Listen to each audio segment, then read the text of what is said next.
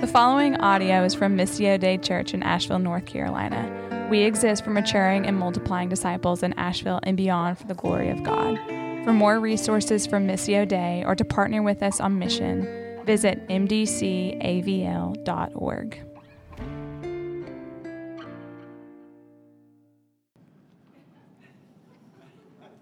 Good morning, church. First of all, I want to say whoever designed this slide, it's taken me back to the 70s, man. My high school days, so groovy.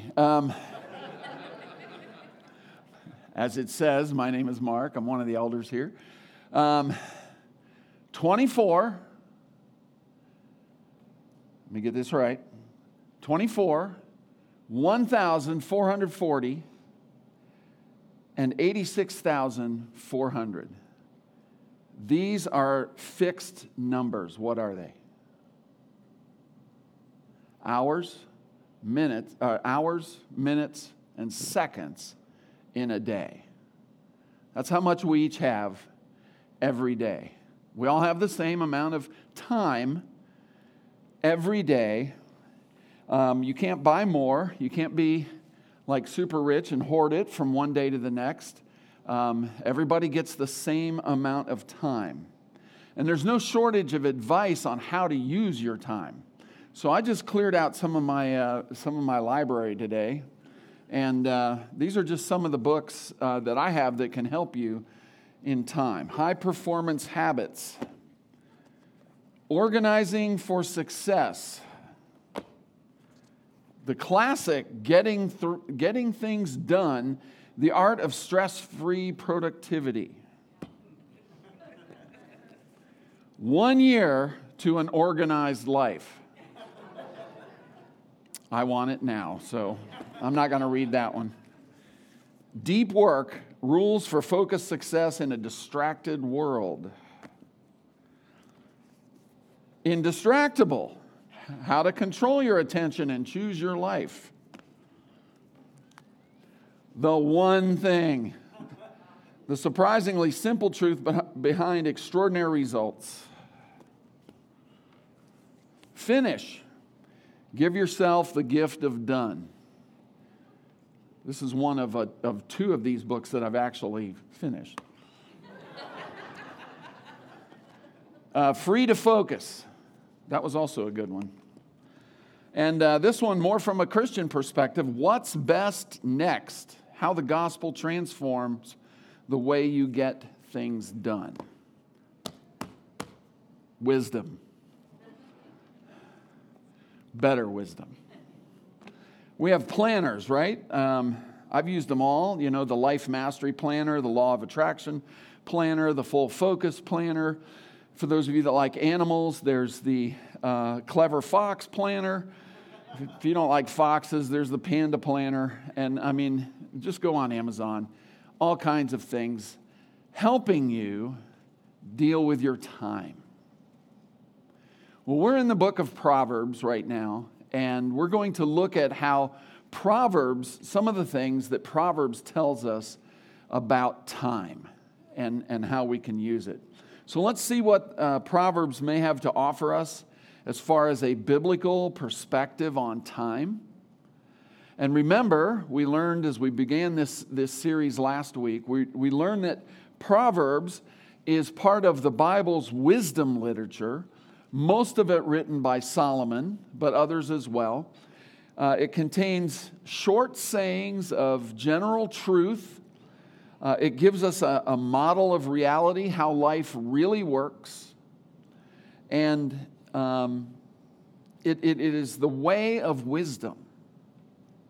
Solomon, as we saw, was the wisest man in all the world, at least until Christ came. But through him, he wrote all these sayings that give us a glimpse into what wisdom is. Now, Proverbs is somewhat disjointed. Preaching in Proverbs is kind of like reading the phone book. You know, the characterization is great, but the plot's a little choppy. So it's difficult to find a passage because Proverbs is made up of just a series of somewhat unrelated to each other sayings. And occasionally you get some flow to it, but we'll try to find that. So I invite you to turn in your Bible today to Proverbs chapter 19. Proverbs 19, and we're going to get a glimpse. We'll look at several other Proverbs and other places as well. So let's start here at Proverbs 19, and we'll go to verse 20 through 24. Listen to advice and accept instruction, that you may gain wisdom in the future. Many are the plans in the minds of a man, but it is the purpose of the Lord that will stand. What is desired in a man is steadfast love, and a poor man is better than a liar. The fear of the Lord leads to life, and whoever has it rests satisfied. He will not be visited by harm. The sluggard buries his hand in the dish and will not even bring it back to his mouth. This is the word of the Lord. Thanks. Let's pray. Lord, we end on that reading on kind of a humorous saying, but Lord, I pray that all will be made clear in time. Lord, as we come to your word now, we thank you for the wisdom that you have passed on through your servants, through those that you inspired, so that, yes, this is the word of God. Lord, be with me as I speak on it today. Give me clarity. Give us understanding, illumination from your Holy Spirit, and we pray in Jesus' name, amen. Okay then, as we talk about time, and especially from this passage, as I said, we're getting a biblical perspective on time. So for those of you taking notes, the first point that we want to make is that time belongs to God. Time belongs to God. We see this in verse 21. Many are the plans in the minds of a man, but it is the purpose of the Lord that will stand. God is sovereign over our time. This is the theological underpinning for any of our thoughts on time and how we might use time, is that God is sovereign over time. He will accomplish his purpose. He overrules, meaning he rules over our plans. Many are the plans for a man, but God makes things happen. God will accomplish his purpose. Now notice here it talks about a purpose in the singular, one purpose. God has one purpose in this world, one purpose for the church, one purpose for you and your life, and that is to make Jesus Christ glorious and for all of humanity to understand that. And whether that's now in this life as we come to Christ and we submit to his lordship, or if in the end of days we may reluctantly bow and realize that he is the Lord. But that is God's purpose, to bring glory to himself and to make Jesus glorious. Now we tend, in our work and in our time and in our planning, we tend to forget about God. We make our plans, we live our lives. We say, okay, tomorrow I'm going to go here, I'm going to go there, I'm going to take this job, I'm going to go on vacation, I'm going to do all these things. And we mentally shove God into a corner.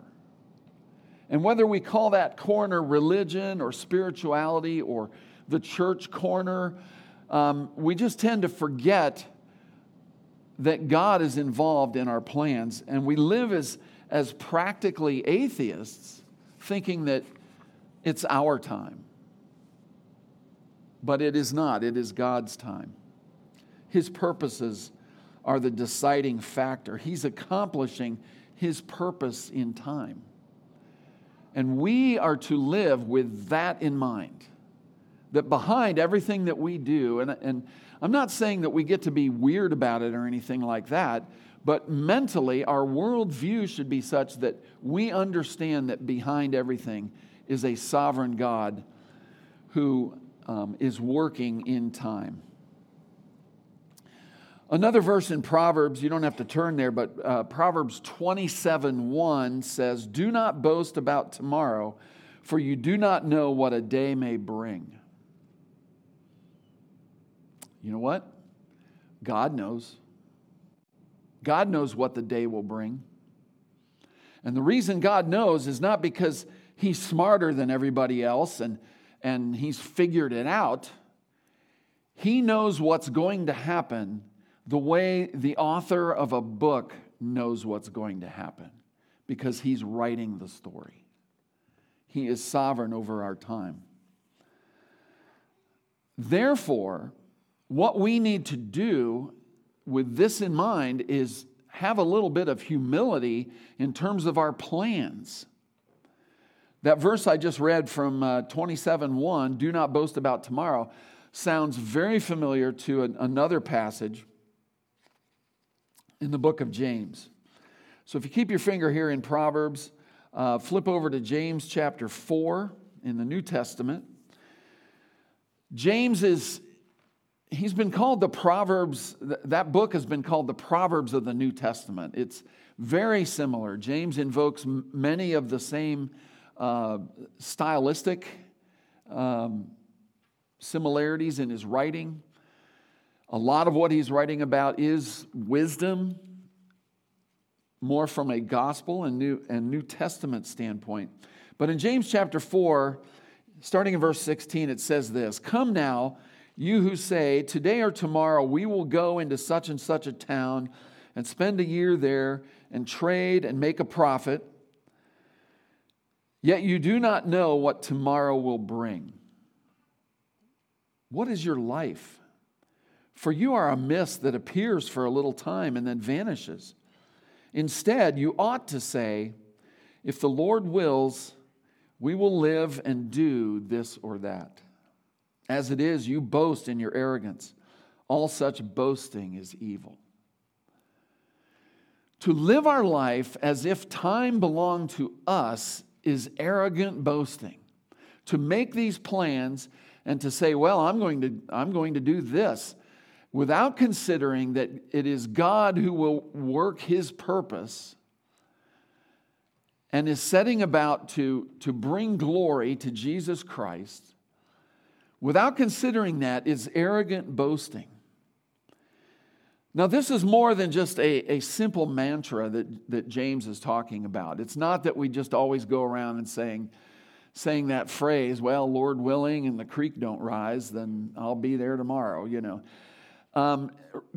It needs to be much more than just a saying on our lips, but it needs to be the mentality, the worldview that's in our minds as we go. There's a phrase that I've always liked, coram Deo. We support a church plant in Morganton, Coram Deo Church, with Billy Glosson, the pastor. He's been here a number of times. And as far as Latin names go, I like that one too. Missio Dei is pretty cool, but so is Coram Deo. Coram Deo means before the face of God. And the idea is that we live our life before God. We live our life before His face, and we need to be God-facing in our decision-making, God-facing in our thoughts and in our minds, that we never do anything with our time without considering what God is doing.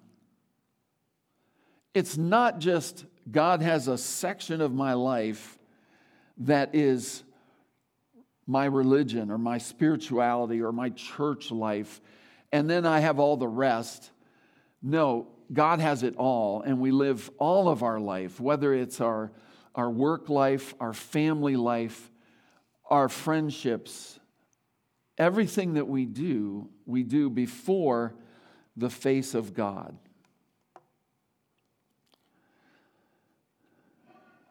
So as we think about this, as we think about our perspective on time, ask yourself, are my plans, are my thoughts and planning and my times God-facing? Because many are the plans of a man, but God will accomplish his purpose. So in the uncertainty of these times, as Jimmy talked about, in the uncertainty of this, we know and we can rely on the fact that God is in control. And we can take great comfort in that. And as we plan our time, as we even think about how to make our use of time better, how do we face God with that? How do we do that coram Deo before the face of God? All right, number 2, second point we want to make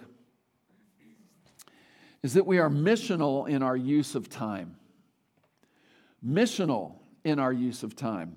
We kind of saw that introduced to us at the end of this passage back in Proverbs 19, where we saw in verse 24 this sluggard, this lazy person. The sluggard buries his hand in the dish and will not even bring it back to his mouth. This is one of many times that this character, the sluggard, shows up in the book of Proverbs. This one is a particularly vivid picture to where he's so lazy that he's too tired to even eat. Like he puts his hand to the food and, I'm just too tired to bring it to my mouth. He comes up with all these excuses. There's other places where he says he can't do what he's supposed to do because there's a lion in the street. Now I realize around here it very well could be there's a bear in the street. I heard last week that during the 9 o'clock there was a bear in our parking lot. Did y'all know that? I didn't get to see it, but that's pretty crazy in the middle of West Asheville that we have a bear. But anyway, some people will just come up with any excuse, and that's the sluggard. That's the one. So let's flip back over to chapter 24 now. Proverbs 24, and we'll see a passage about the sluggard, the slothful person, the lazy person. All right, so Proverbs 24, now we're in verse 30 through 34. I passed by the field of a sluggard, by the vineyard of a man lacking sense, and behold, it was all overgrown with thorns. The ground was covered with nettles, and its stone wall was broken down. Then I saw and considered it. I looked and received instruction. A little sleep, a little slumber, a little folding of the hands to rest. And poverty will come upon you like a robber, and want like an armed man.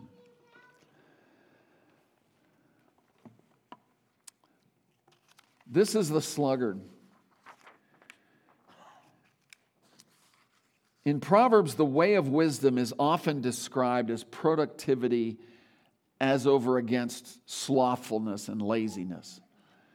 The wise man plants in spring so that he can reap a harvest in the fall. And the sluggard, on the other hand, as we saw here, his field is overrun with weeds and his wall has broken down because he's not done any work, and he's been like most of us in the morning when the alarm goes and it's like, just 5 more minutes, and then 5 more, and then another 5, and we just keep putting it off, and we become sluggardly. And so the way of wisdom is often, as I said, described as a way of productivity. But notice when I made the point here, I said that we need to be missional in our use of time. I didn't use the term productive. And I did that on purpose because the sluggard, as we have him described here, is not just lazy. At a deeper level, he's not fulfilling his purpose. He's supposed to be fruitful in the vineyard. And the writer here says, I passed by the field and it was overgrown and there were weeds. And it was this man lacking sense. He'd allowed it to become covered with thistles and all of this. Not just lazy, but beyond that, not fulfilling his purpose, not fulfilling his mission. And so what we want to think about here, as we think about our use of time, is that God is not just calling us to a life of busyness and efficiency. God is calling us to a life of mission, and that we be purposeful and busy about the mission. Jesus told his disciples, occupy. Be occupied in the mission until I come, until my return. Now, it is God's purpose that frames our purpose. This kind of goes on the back of the first point that we made, that we live all of life before the face of God. Well, now as we think about what do I do and what am I doing with my time and how am I using my time, it's not just a matter about getting things done, it's about getting the right things done. You can be efficient in your activity, productive in all that you do, but if it's not God's purposes, it's a waste of time. You don't have to turn there, but Ephesians chapter 5, Paul gives these instructions. Look carefully then how you walk, not as unwise, but as wise, making the best use of the time, because the days are evil. Therefore, do not be foolish, but understand what the will of the Lord is. Now, we have a tendency to take Paul's phrase here, making the best use of time, and just lift that out by itself and say, okay, let's think about how we can make the best use of time. But what he says here is that we are to walk as wise, making the best use of our time. Why? Because the days are evil. There is a context of good and evil and God's plan and God's purpose, which frames our purpose as to what it means to make the best use of time. And he says, understand what the will of the Lord is. Now, we're not talking here about the will of the Lord in terms of, should I take this job or that job? Should I marry this person or that person? And lucky you if you have two to choose from. But it's not as if the will of the Lord is our personal fortune teller. The will of the Lord is God's mission on this earth. The question becomes then, what is my part in the Missio Dei, in the mission of God? And that should frame how I use my time. I don't believe this means that we all have to become vocational pastors or missionaries or something like that. I think God intends for us to work His mission wherever we are, whatever we are doing. But if you hear in Proverbs this instruction about slothfulness and laziness, if what you hear is that you should pursue productivity so that you can live the American dream, you're missing the point. Because God wants us to be missional in our use of time. Yes, make the most of our time, make the best use of it for His will, for His mission.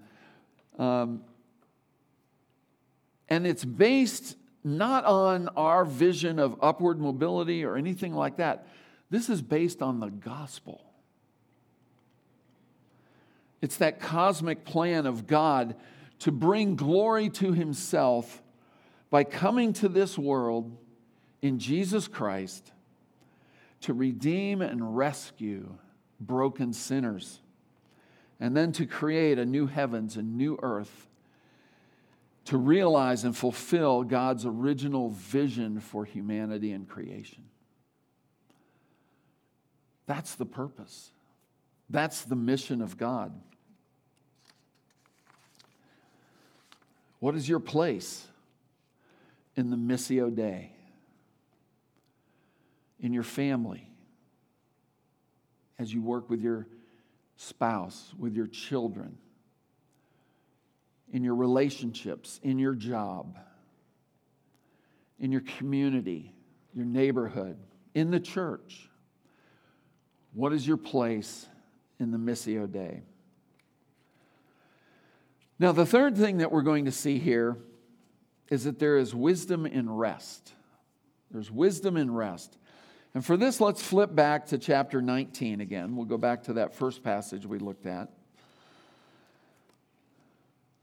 And look at verse 23. Proverbs 19:23, we read earlier. The fear of the Lord leads to life, and whoever has it rests satisfied. He will not be visited by harm. There is wisdom in rest.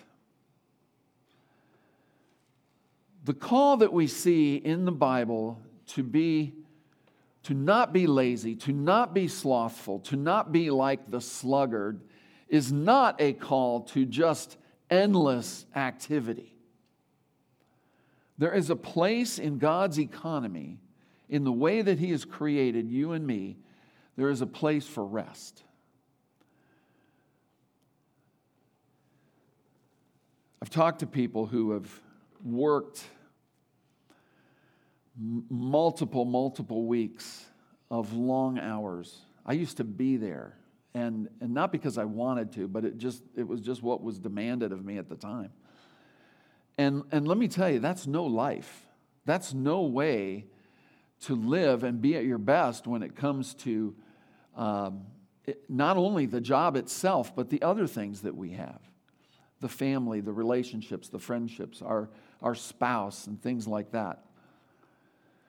The call not to be slothful doesn't mean endless striving. There's a place for rest, and it begins with the fear of the Lord here. The fear of the Lord leads to life. We talked a little bit about the fear of the Lord last week, how it is a reverence for God and a teachableness that the book of Proverbs repeats over and over. The question becomes, are you willing to be receptive to God's wisdom and not a despiser of instruction? This is the foundational choice in the book of Proverbs, the fear of the Lord. Will you fear the Lord and receive His instruction, or will you reject it and be a fool? That's the repeating theme throughout the book of Proverbs. And what we see here is that this fear of the Lord, this willingness to be instructed by God, leads to life. We tend to think of the Bible and God's instruction as being kind of hampering and tying us in and binding us up, and it doesn't allow us to enjoy things. But it leads to life. It leads to vibrancy. It's life-giving. It's contentment building.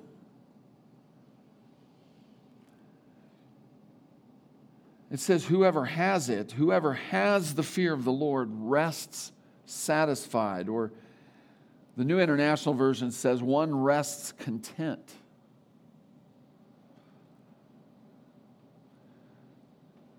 Satisfied rest.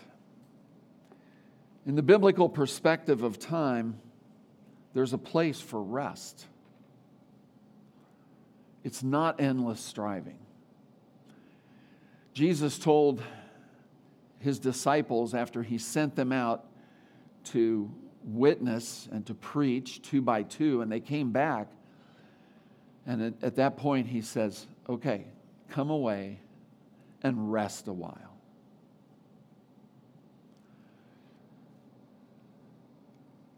Some of us need to learn how to not be slothful. Others of us need to learn how to rest. And once again, it's all framed by the purpose of God. Even worldly wisdom is starting to wake up to this concept. Studies confirm that more work does not lead to more productivity. One such study found that people who worked a normal 50-hour work week worked an actuality of about 37 hours of useful work. Now, you bump that up from 50 hours to 55, and the people working 55 hours of work a week were experiencing about 30 hours of useful work. So it was the law of diminishing returns, to where the more we work, actually the less productive we are. And not only less productivity, but there are other health and wellness issues with sustained overwork. And so there comes a time where we need to sense the voice of the Spirit saying, come away and rest for a while. I've known people that they're always about work. They're at work when they're not at work. And this is not the way God has made us.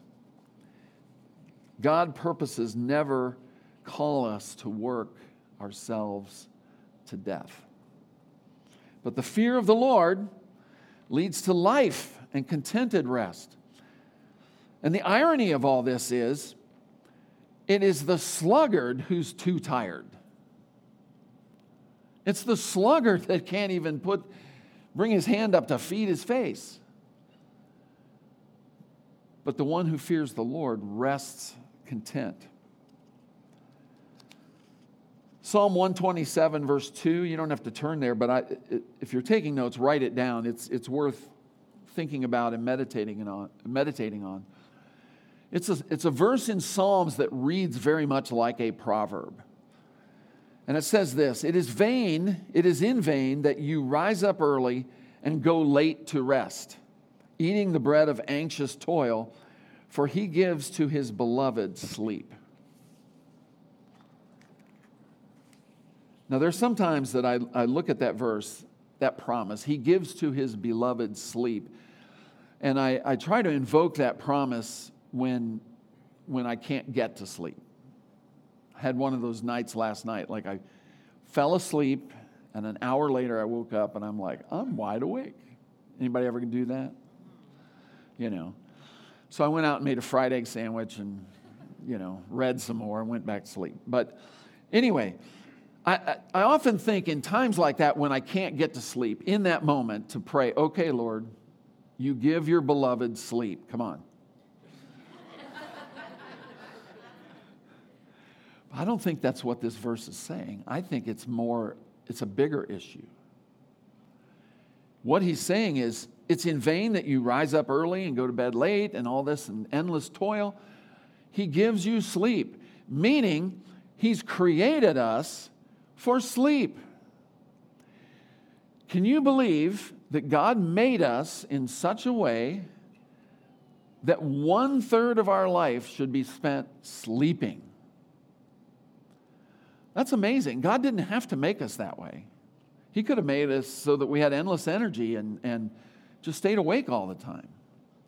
Some of you would like that. He could have made us so that we only needed 4 hours of sleep. But generally speaking, we need about 8 hours of sleep, which is 1/3 of our day.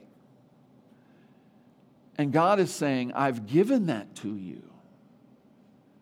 I've given that to you because it's good for you.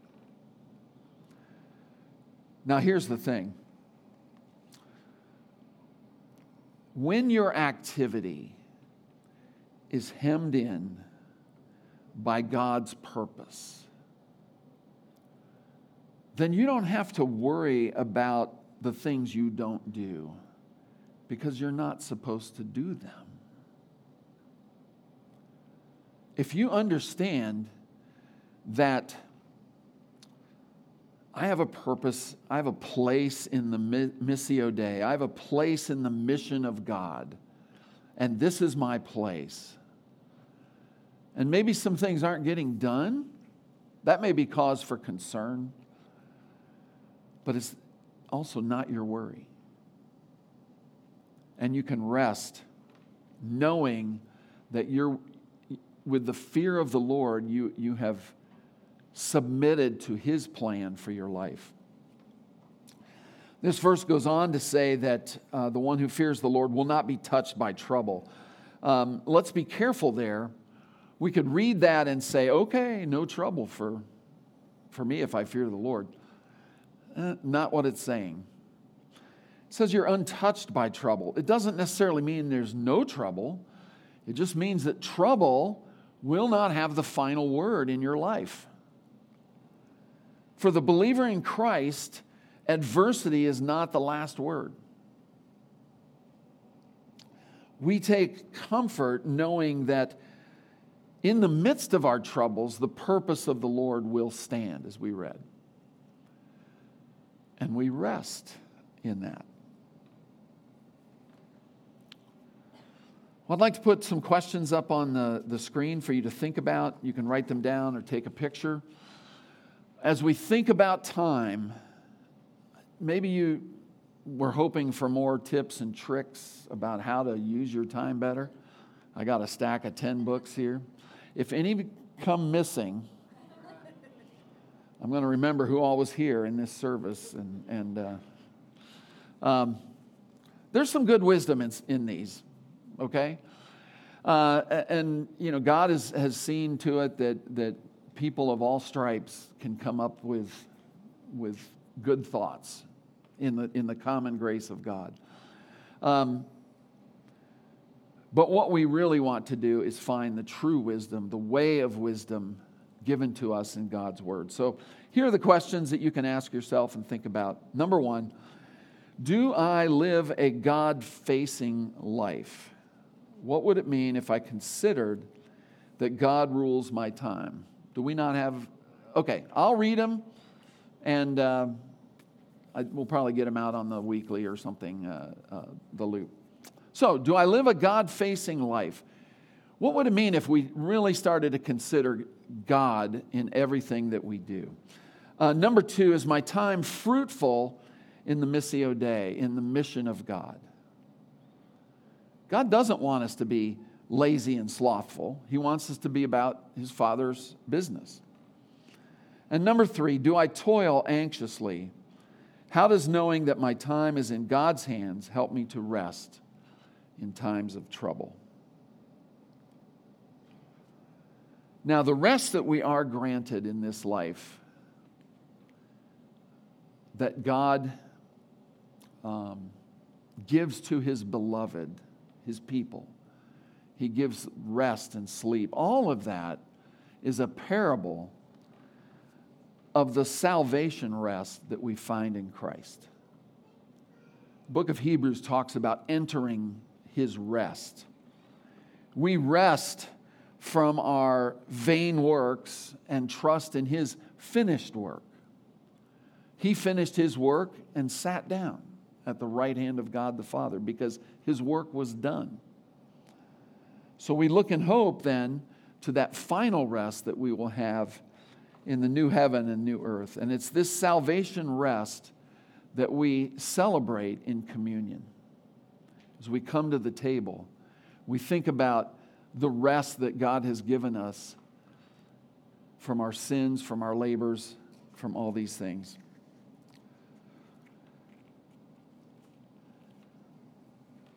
Jesus Christ, on the night He was betrayed, took bread, and after giving thanks to God, He broke it and gave it to His disciples, saying, "Take, eat. This is my body given for you. Do this in remembrance of me." In the same way, He took the cup, saying, "This cup is the new covenant sealed in my blood, shed for you for the forgiveness of sins. Whenever you drink it, do this in remembrance of me." Every time you eat this bread and drink this cup, you proclaim the saving death of the risen Lord until He comes.